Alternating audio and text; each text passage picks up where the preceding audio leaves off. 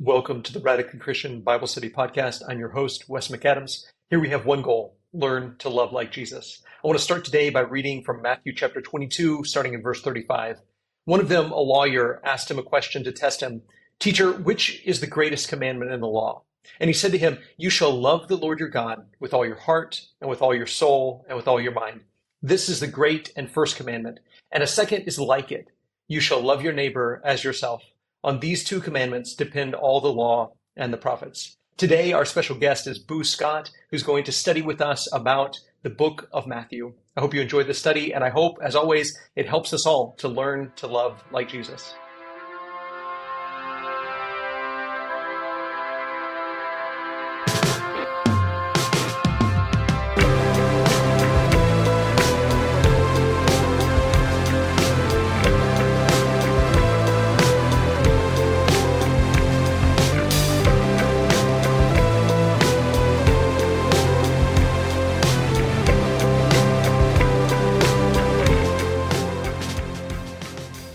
Boo Scott, welcome to the podcast. Thanks, Wes. Thanks for having me, buddy. Thanks so much for being here, brother. I always enjoy spending time with you, and I appreciate the work that you're doing in Hot Springs. We were just getting to catch up a little bit about that before we hit record. I did ministry in Hot Springs for quite a while, and so we know a lot of the same people, and I know that you are blessing them. And it's always great to know that people that you love are being blessed by other brothers and sisters in Christ. And I appreciate the way you and your family are blessing those good people there. Thanks, Wes. Yeah, man, we love them. We love it here, and we love you and your family, and are so thankful for all the work that you do. I read your blog all the time, just so you know. Oh, thanks. Yeah. Thanks, brother. Yeah. Well, we're continuing this series on what people are teaching and preaching, and just kind of catching up with preachers about what's on their mind. So let's get into what you're studying, what you're preaching and teaching lately. Yeah, I've been preaching over the gospel according to Matthew. It is one of those gospels. It's my favorite gospel, by the way. I know a lot of people kind of gravitate towards John, which John is great. Don't want to slam John, but I really love the Gospel of Matthew because it's like a stick it to the man gospel. It's an anthem. It's a protest against the religious system. You know, you got Matthew, a dude that was a tax collector. He's a Jew writing to Jews, and just the way the gospel is formatted in its language, the people that he highlights is just beautiful to me. And I think it has a lot to teach us in the modern church, and a lot to teach us as modern Christians who have kind of settled in some ways, you know? Yeah, absolutely. Well, I've gotten to, obviously, I haven't been able to listen to all of your sermons this year and listen to all the things that you've said on Matthew, but I've gotten to go and listen to a couple of the most recent sermons, and I'll link some of those in the show notes. But you had a quote in your sermon from August 6th, and I'm sure that in every sermon there's a multiple powerful quotes, but man, this one was amazing. And if anybody has been listening to this podcast for any length of time, they know that I geek out on eschatology. And so you were talking about the resurrection, you're talking about the Sadducees, and I love the way you described their story that they gave to Jesus as a stupid story. And they're trying to trick Jesus about the resurrection and come up with a scenario by which the resurrection wouldn't make sense. But you really not only talked about eschatology and the renewal of all things and the resurrection, but you made that incredibly practical. And you said this near the end of the sermon. You said, when you do the right thing, when you love your neighbor, you get a taste of resurrection. It's like you can feel a part of you opening up to what you were created for. Right. Oh, that was powerful, brother. Well, thanks. Yeah. I mean, I steal things from stuff I read and stuff I listen to, and you know, and those are things like that. Ideal is something that I've just come to believe through my studies and through just different things I've read, and but it's true, and it plays out in all of the literature, whether it's narrative, whether it's poetic, whether it's a conversation, a letter written to somebody, even in Paul's letters, you see this truth play out that resurrection is now. Like eternal life is now. It doesn't happen the day you die. Your life carries on.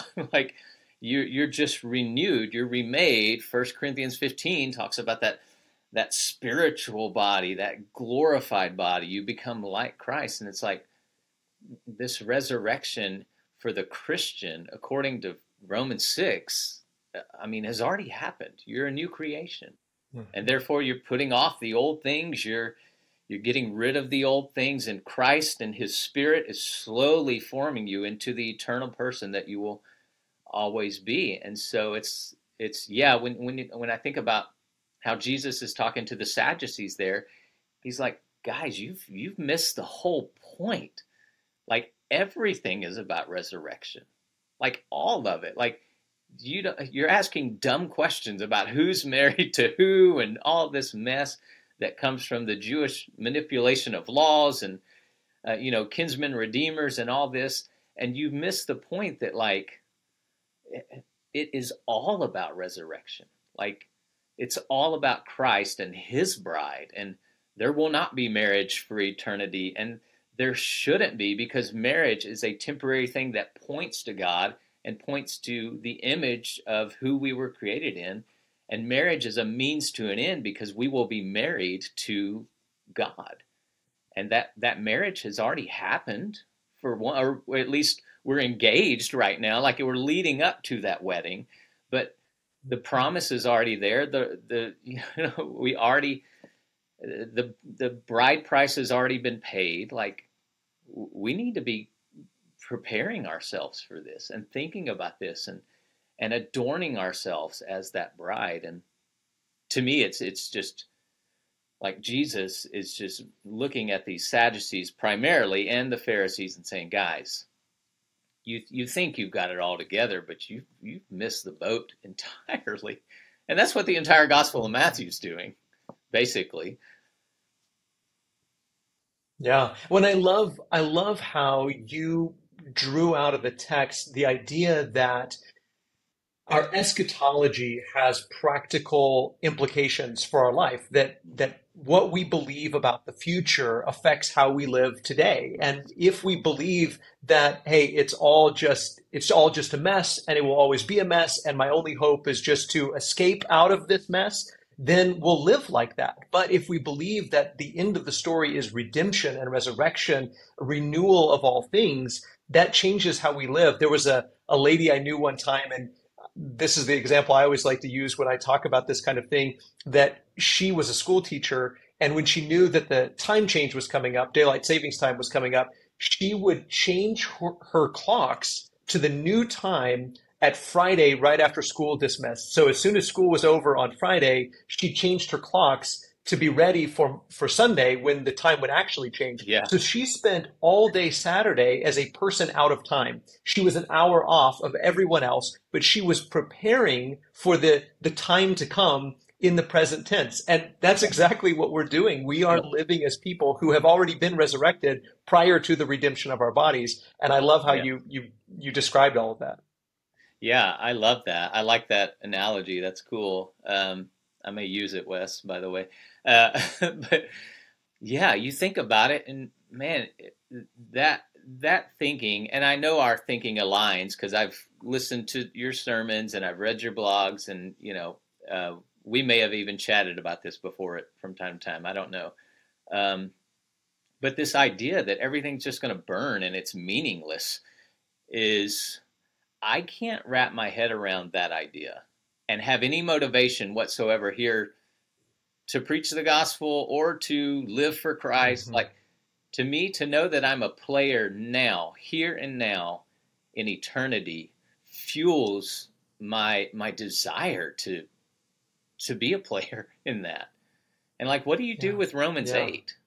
And what do you do, with What? this idea that like even creation is groaning for the adoptions of the sons of God? Like, what do you do with that?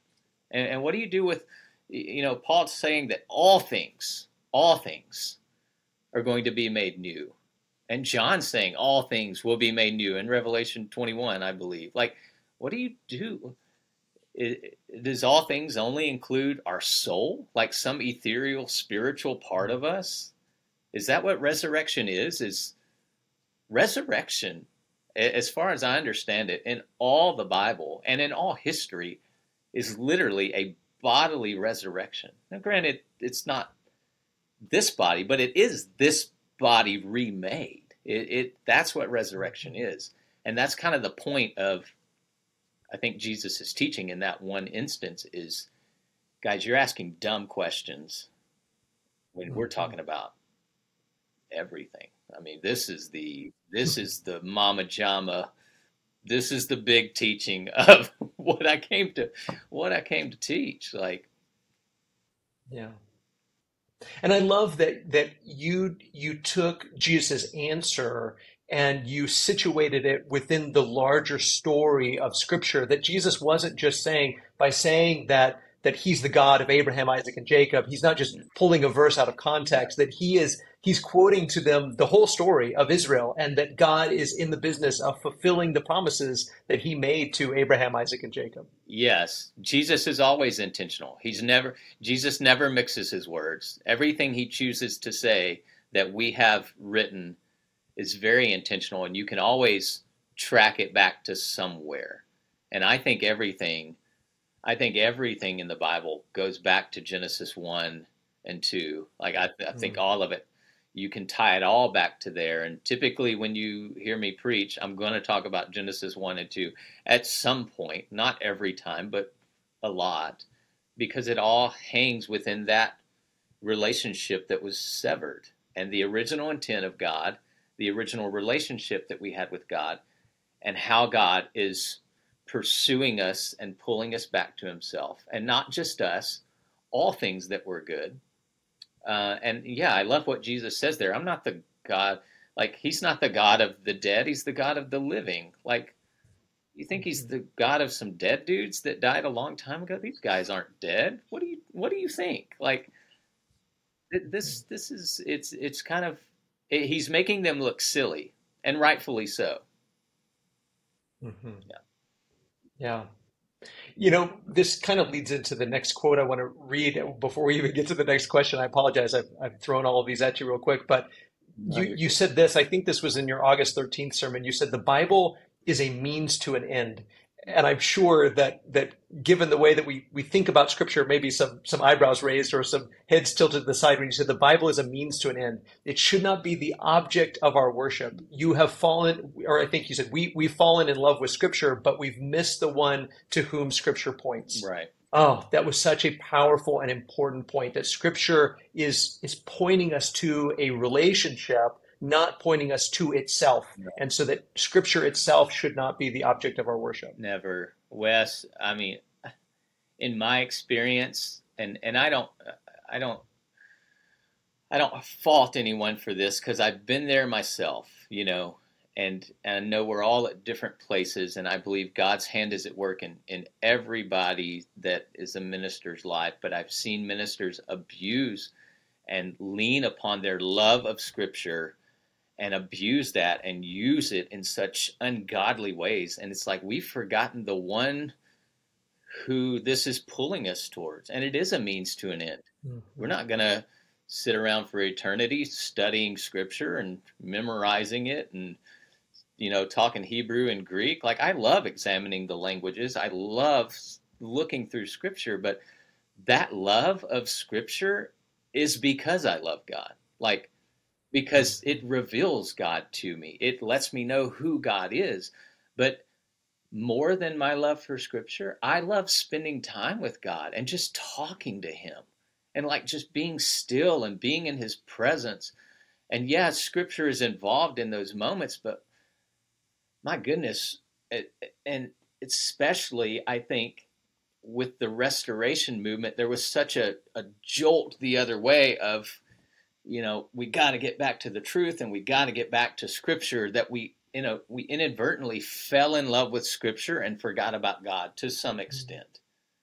And so it's just a reminder. It's a reminder that I have to give to myself all the time, is the Bible is a Mhm. means to an end.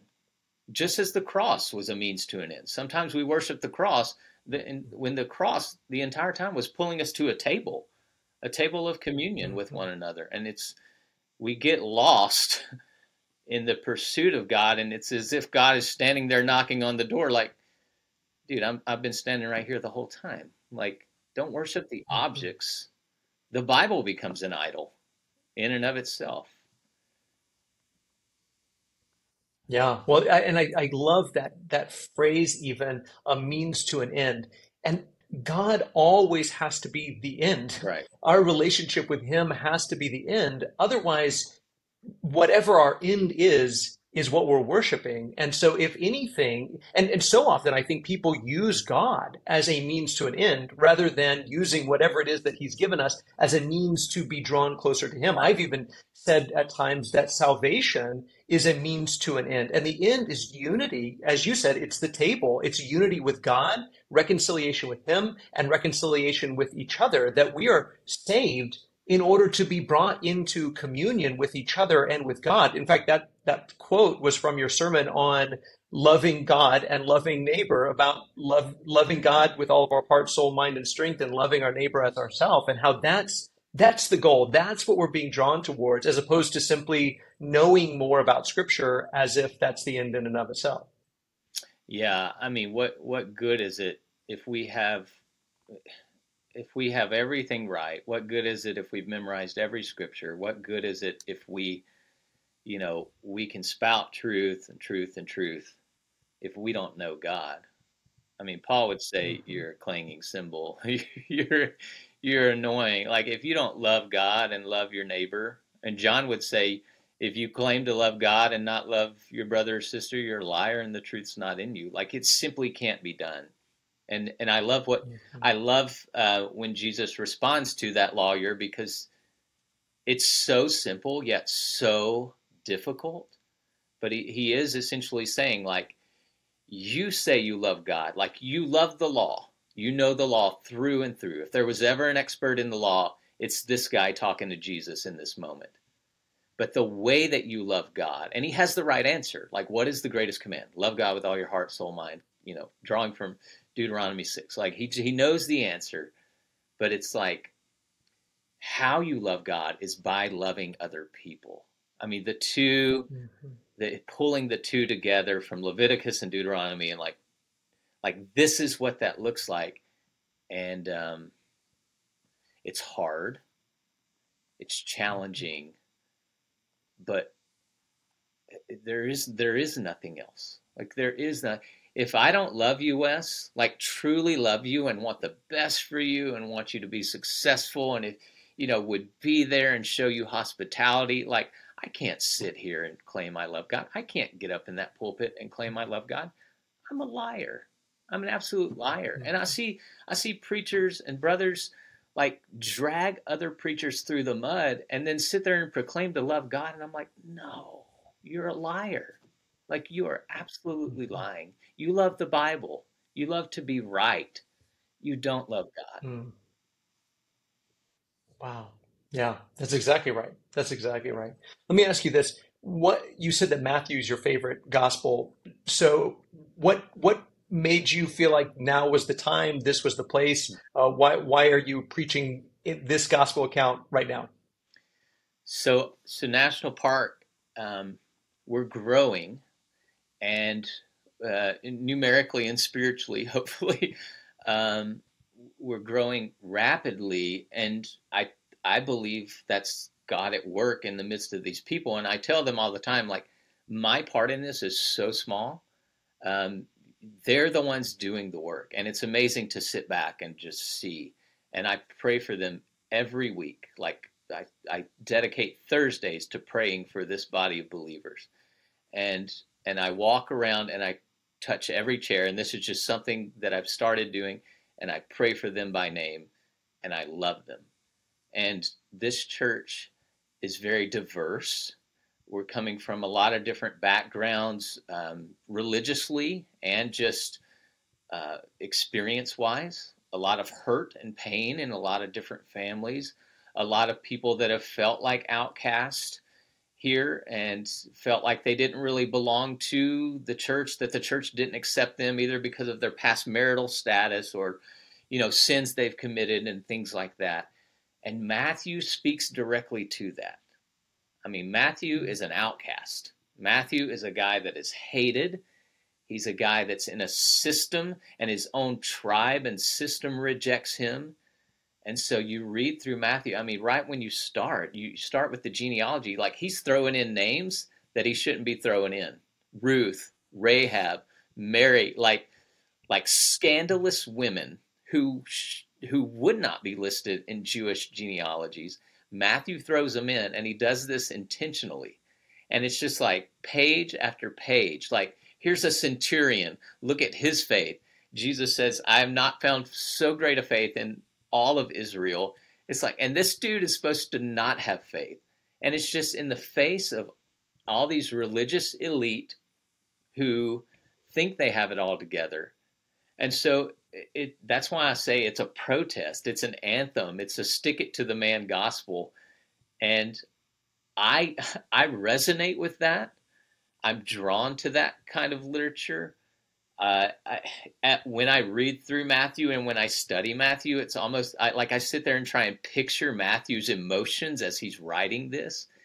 And he's like inspired by the Holy Spirit. I 100% believe that, but his personality is showing through in everything that he chooses to write down, or have written down.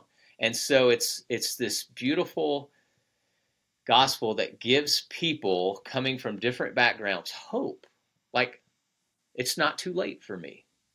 Yes, I may be married to my second wife, and like, yes, maybe somebody wrote me off, but not according to Matthew. Like, yes, I may have had an abortion, and like the church may have written me off, but not according to Matthew. Like, and I don't care what congregation you're at. This is the truth of every congregation. Some congregations may just be hiding it better than others. Our congregation doesn't seem to hide it, which I appreciate. They don't celebrate it, but they don't hide it. And so Matthew gives us hope. And I love that we have the Gospel of Matthew. And that's why I'm drawn to it, and that's why I think it's pertinent for our time here at National Park. Yeah. Amen. Amen. Are there any particular passages that you've found yourself going back to over and over again as you've preached through this series? Any passages that have really been meaningful to you as you've preached through this, or ones that you've tried to place a special emphasis on? Yeah. The Lord's Prayer. I mean, when Jesus teaches his disciples how to pray, I really focused on that, really because of my own personal study. I think most ministers, I write what I write, but then I have something going on in my own personal life that I'm studying and working on in my own my own relationship with God. And so it's, I kind of slowed down around that and spent a lot of time there, at least in my own head, maybe not verbally from the pulpit, but in my own head, spent a lot of time surrounding the prayer because it's just so beautiful and so important, just like the greatest command is. I mean, if you can get the Lord's Prayer, or the Our Father prayer, as it's called in other traditions, and the greatest command, if you can wrap your mind around those two teachings, like, you pretty much, you're good to go. Like, you're going to get most of the other teachings of the Bible without even trying, if you can wrap your mind around those two. And so I really tried to slow down around those two. I get a little nerdy and geeky around some texts because I like to pull it apart and look at it and talk about how it's written. I try not to do too much of that. But the people I study and the books I read, and they like to do that, and I like to borrow from what they say and do the same thing. And so it's but on the Lord's Prayer and on the greatest command, it's kind of a disservice to do that, because they just need to be the Word needs to take on flesh in those two moments, really. Yeah. So you've mentioned a couple of times other resources and books that you've read that have been helpful to you. Anything that you would recommend resource-wise that would help people with this study? With the study of Matthew, I really haven't Yeah. read like I have a commentary that I always read by Jim Shearer. It's just a New Testament commentary, very basic, simple language. Jim was a friend's dad. He's passed away now. It's just a very like common talk commentary, which I really like. So I'll read through it and take his thoughts, and sometimes I use them, sometimes I don't. But in my own personal life, I mean, talking about prayer, like the book "Praying Like Monks and Living Like Fools" by Tyler Mm-hmm. Staton is incredible. I've read through it 3 times now. We're going to do a men's book study over it here.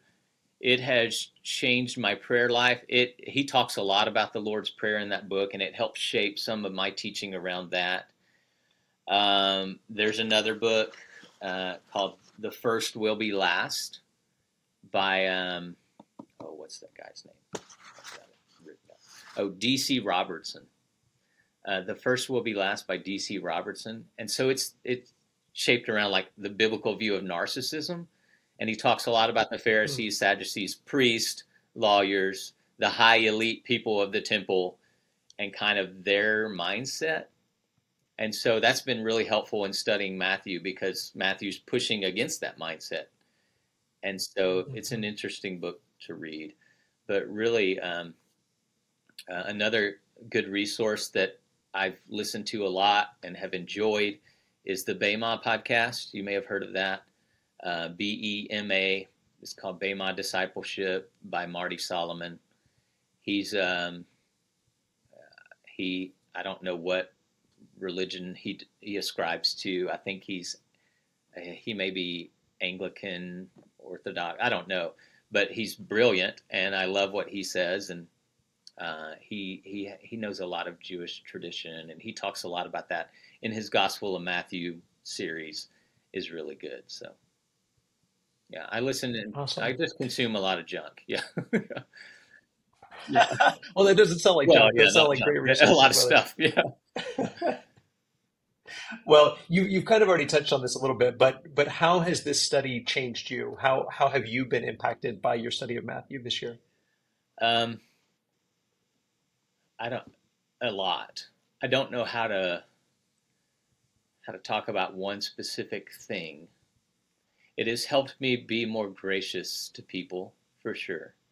It has helped me be more gracious to myself. Um, it's helped open my eyes to those who are seen as less than, or maybe those who I viewed as less than. It's helped me be more patient with people, and really, kind of as I said earlier, as I read through it and as I teach it, I really try and if you listen to my sermons, you kind of hear me say like, put yourself in his shoes, like put yourself in Matthew's shoes at this moment. Like I've really tried to put myself in Matthew's shoes and think about, man, what would it have been like to have every single person hate you, like absolutely despise you, think that you're worse than sinners, and then this man come along and say, follow me. And you walk, and it's just like, no bones about it, full acceptance. I know who you are, I know what you've done. Come and see what I will do through you. It's just, I mean, I get chills thinking about it. And this is the man writing these accounts. And so I try and, as I read through it, I try and think about Matthew's experience of Jesus, and then Matthew highlights so beautifully a certain characteristic about God, a characteristic about Jesus Mhm. that we forget. I think a lot of times is that he is longing for everybody to come to know him, not just the people that we think deserve it, not just the people that we think are welcome, like everybody. And we say that, but do we really believe it? Do we really put it into practice? And this learning, this going through this gospel has helped me put it into practice. As difficult as that sometimes can be, um, it's it's helped me tremendously. Yeah. Well, this is already a rich conversation, and there's so much more I want to ask you. We're going to take a quick break, but we'll be right back. If you want to take your Bible study to the next level, I want to recommend to you the tool that I use, Logos Bible Software. They have more tools, resources, commentaries, and reference material than you can imagine. Whether you're a minister, Bible class teacher, elder, deacon, or a follower of Jesus who wants to get a better grasp on Scripture, Logos is at least worth checking out. It can be a significant investment, but not only do they offer an amazing resource for your laptop or your desktop computer, but they also have a mobile app that syncs your tools and your library so that you can take your Bible study with you wherever you go. I have access to hundreds of reference books right in my pocket. It really is pretty amazing. And because of our partnership with Logos, you can get a special offer by going to radicallychristian.com/logos, radicallychristian.com/LOGOS. Okay, thanks for listening. Now back to our Bible study. Boo, I'm really enjoying this conversation about the Gospel of Matthew, and we've covered so much already. But here's one of the things I want to find out from you is, what do you kind of hope that the congregation has learned intellectually? What do you think? What do you hope that they're learning now through this series that maybe they didn't know before or understand before? Really, well, kind of what I spoke to a little bit is that God wants them, regardless of where they're coming from, that God wants them, and God is pursuing them, just like he pursued Matthew, and that God can do great things through them, regardless of where they're coming from, regardless of what society says about them, regardless of what maybe the church or spokesmen for the church have said to them in the past. Because as a preacher, you hear everybody's hurts and you hear everybody's struggles, at least those willing to share them with you. And people have been really hurt by different religious organizations and by the world, and sometimes they have come to believe that they don't have hope. Mm. And I want them to take hope away from the Gospel of Matthew. And two, I want it to help shape our culture here and shape our community as truly being authentic and truly being the church. And I said this to you, I think, before we were recording, Wes. I tell my congregation all the time, like, I'm not here to play Christianity. I'm not here to just have a job. This is not just a job to us. And I say us, me and my wife, like, this is not just, it's too challenging and too difficult to do as a job. Like, I'll go do something else. But our heart's in it. We love these people. We're excited about the potential here. And the Gospel of Matthew helps propel us towards that authenticity and towards truly being a community that doesn't shun each other, but actually wraps each other in hugs and helps each other and bears each other's burdens and shares joys and shares sorrows, and all because of Christ. I mean, all because of who he is and what he's done for us. Like, if we truly believe that, and we truly believe that the things happen that we see Matthew recording, then that changes, it should change everything for us. It should absolutely change our entire lives and the ways that we do church. And so that's my hope. It's one stepping stone in my hope as a leader here to get us to a place where we look more and more like Christ. And, I don't care if we grow to 1,000. I don't care if we stay at 200. Like, it does not matter to me. Like, I want us to look more like Christ and to be the church. And Matthew helps us get closer to that, I think. Well, it's funny, and I don't know what you'll think about this analogy, but the more I hear you talking about Matthew and about your own ministry and about Jesus and about the first being last and the last being first and the stick it to the man nature of the Gospel of Matthew, it makes me think of David when David was anointed by Samuel and he was rejected by Saul and he was Right. fleeing from Saul and he was gathering to himself all of the misfits, all this ragtag bunch of nobodies, this small group, this small band of followers that he has. And in reality, David and his small band of misfits, they are the true Israel. Like they are the real nation of Israel. But from all appearances, you would say, oh no, that they're not the real Israel. Saul is the real Israel, and all these the tribes that are following Saul. I mean, he's the actual king. This is the actual kingdom, Yeah. and what we're seeing in David is no, this is God's man. This is God's choice. This is God's pick, and this small group of losers and outcasts and marginalized Right. people. This is the real Israel. And that's what I think we see in Matthew. And it's so ironic, I think, that Matthew is such a Jewish gospel. I often tell people that the way the gospel is presented is that the most Jewish thing you could do is follow Jesus, that he is the Jewish Messiah. This is the true Israel. But from all appearances, Jesus is a nobody. He's this carpenter's son who's running around with this small group of misfits, of outcasts, of sinners, of marginalized people. And this is the true Israel. This is the true nation that God has chosen, not the religious elites, not the powerhouse.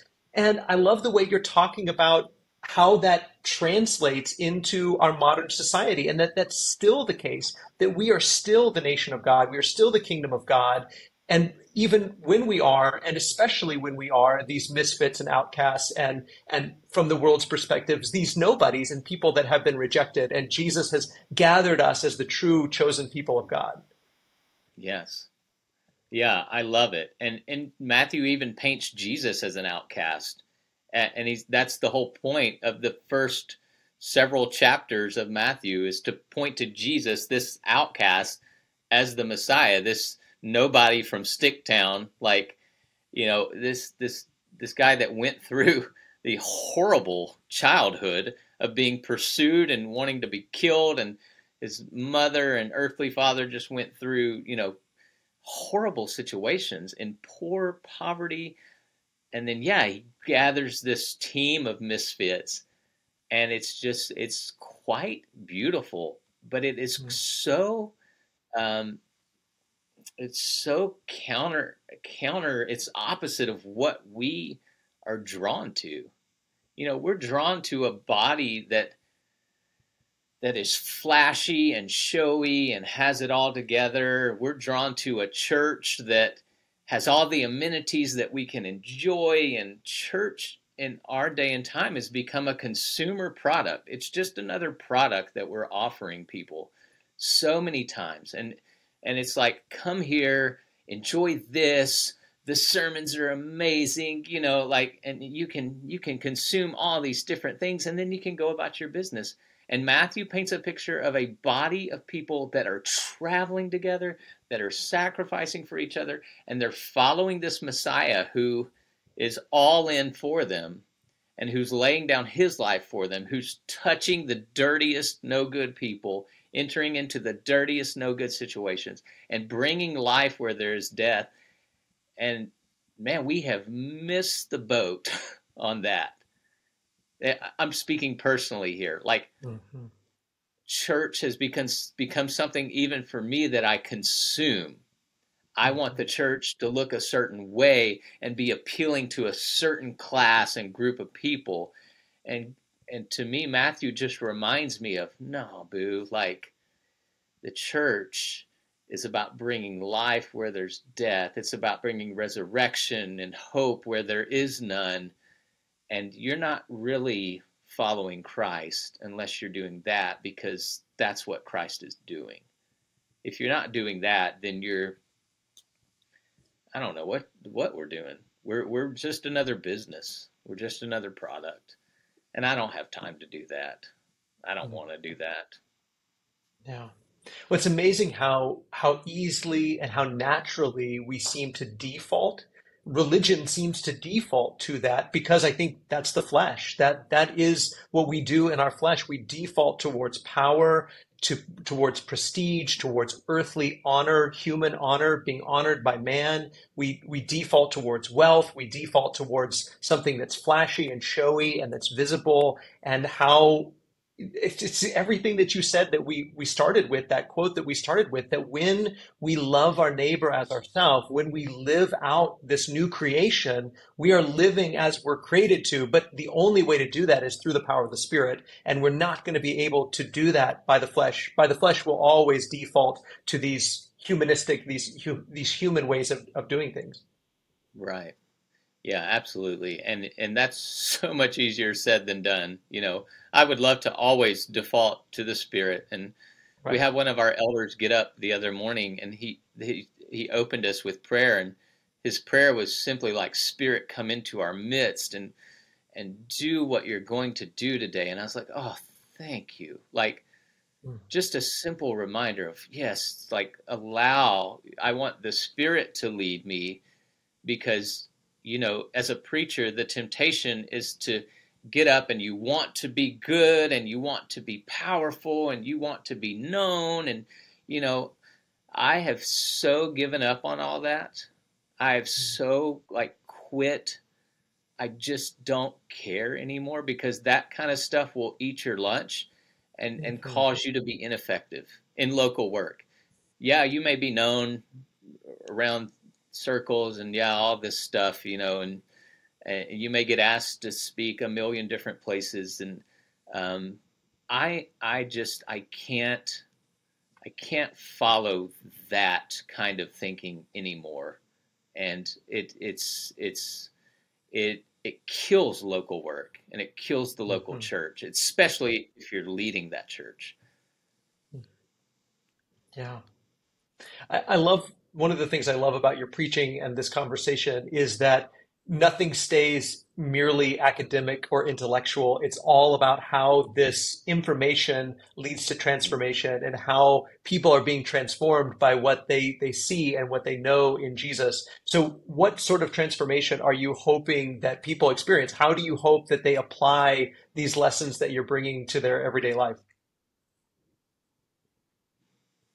Well, I'm hoping that they start to lay down their lives towards their spouses, and start to submit to one another out of reverence for Christ. Ephesians 5:21. Like, I hope that they start to lay down their lives for their children. Um, I hope they start to lay down their lives for their brothers and sisters, just as we saw Christ did. And yeah, we can examine the text all day, and I love that as much as the next person. And I love, finding gold nuggets within Scripture. And it's like, ooh, look at this. Those things transform me, and I share them with the hopes that they'll transform other people, because it's such a beautiful truth that God has planted there. And but yeah, well, it's useless if we don't do anything with it. Like, it's useless if it doesn't change us. And so we have a lot of people, just like every congregation, struggling in their marriages, struggling in their families, struggling with school. We have kids struggling with self-esteem issues, with just who they are as a person. And I want them to all center that around Christ and what He's done for them, and the image that He created them in, and the value that they have simply because God speaks that value to them, not somebody else speaking value to them. And I think this is what the Pharisees and the lawyers and the priests struggled with, was they're speaking value into each other, and they're puffing themselves up. And Jesus says, you're like a whitewashed tomb. Like, you look great on the outside, but inside you're full of dead bones. It's like, we have to get we have to quit putting on the facade when we come in the church building, this family facade of we've got it all together.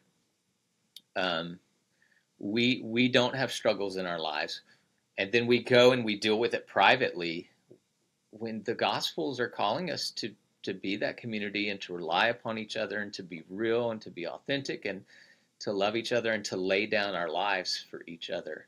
Um, selfishness and pride. And I was just talking to somebody about this morning. A lady came in and we were was kind of counseling with her, and we were talking about selfishness and pride. Selfishness and pride, I think, are the two things that are preventing us from being who Christ wants us to be, because we either want it our way or we're too prideful to lay it down. And I think when we truly understand who Christ is, especially in the Gospel of Matthew, you can't help but fall in love with him. And you can't help but see how much he loves you.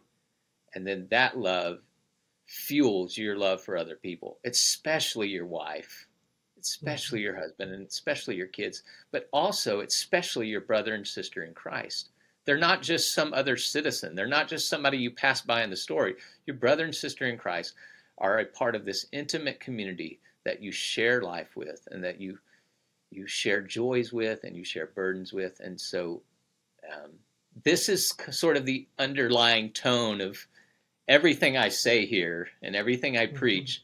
I'm always going to pull us back to remember this, because I have to be reminded of it as well. Yeah, yeah, absolutely.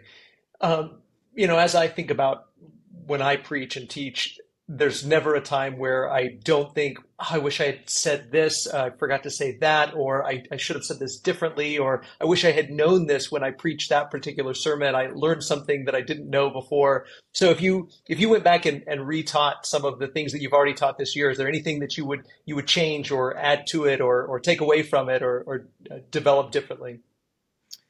Um, I don't know. I know I've had those moments as well. I don't recall what they are because, I move on to the next. You Right. got to write so many lessons. I'm just constantly writing lessons, but um, no, I don't really think so. Probably, I mean, there probably would be some things, but you probably experienced this as well, Wes. Like some of my dumbest sermons, at least from my perspective, are like the best received. And the sermons Right. that I have like polished and I've worked so hard on, I'm like, this is going to be amazing, life changing. It's like, wah, wah, and it's like, okay, Right. I'm just gonna let God do what He's gonna do, and I don't Right. really, yeah, yeah. So I don't Totally know that understand there's that. anything I would change. Yeah, yeah. Well, and I love, and I That would think that even, that's why maybe you're answering the way that you answer, is that you approach Jesus and you approach the text with such humility. And I think that when you do that, then you can move on to the next thing. And there's always more to learn. There's always more to discover in the text. But you approach Jesus and you approach the way that you preach and teach with such humility. That's one of the things that I appreciate about you so much.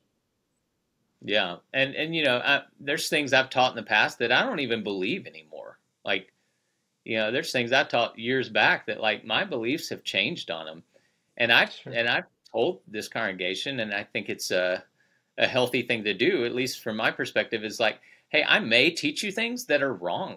Like I may 100% may stand up here and teach you things that are absolutely wrong, but I can only do what I can do. And I'm going to try my best to not mess this up and try my best to allow God to work through me, um, because I don't know everything. I don't know the Bible through and through. Like, there's no way. I'll explore it the rest of my life and go to my grave with so many questions and be arrogant and ignorant. And I think that's the lawyer's point, is like, you think you know it all, but dude, and the Sadducees, like, you think you've got it figured out, but you're idiots. Like, the lawyer asked Jesus, well, then who's my neighbor? It's like, you dummy. Like, everybody is your neighbor. Like, get it Mhm. together, man. And I know there's things that I teach that very well could be wrong, but I try to preface them as such, just to make sure, like, hey, study this on your own.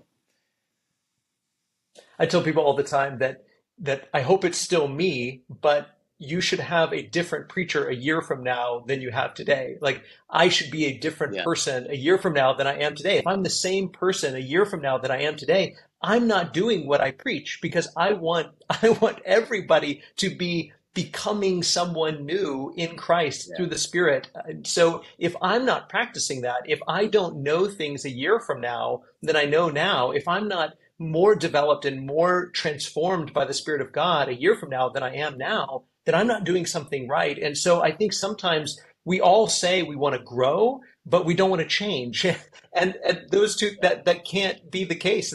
That's a paradox. You have to be able to change in order to grow. We have to let go of who we are and be okay with the fact that I don't know everything that hopefully one day I will know, and I'm not the person that hopefully I will be a year from now. Yeah, I love that. That's a good mindset for sure. I think that's too why I would always be terrified to write a book because it's like then it's set in stone and it's like I may not believe that later. Yeah.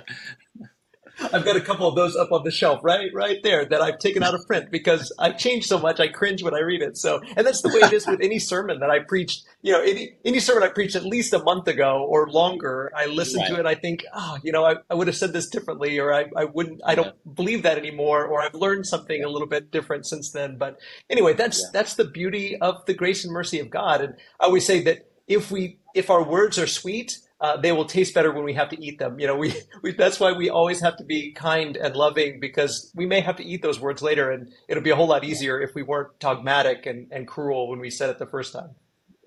100%. Yeah.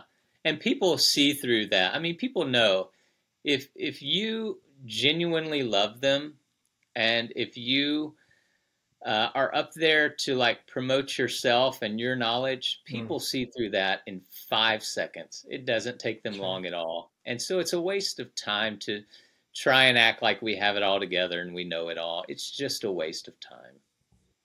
Yeah.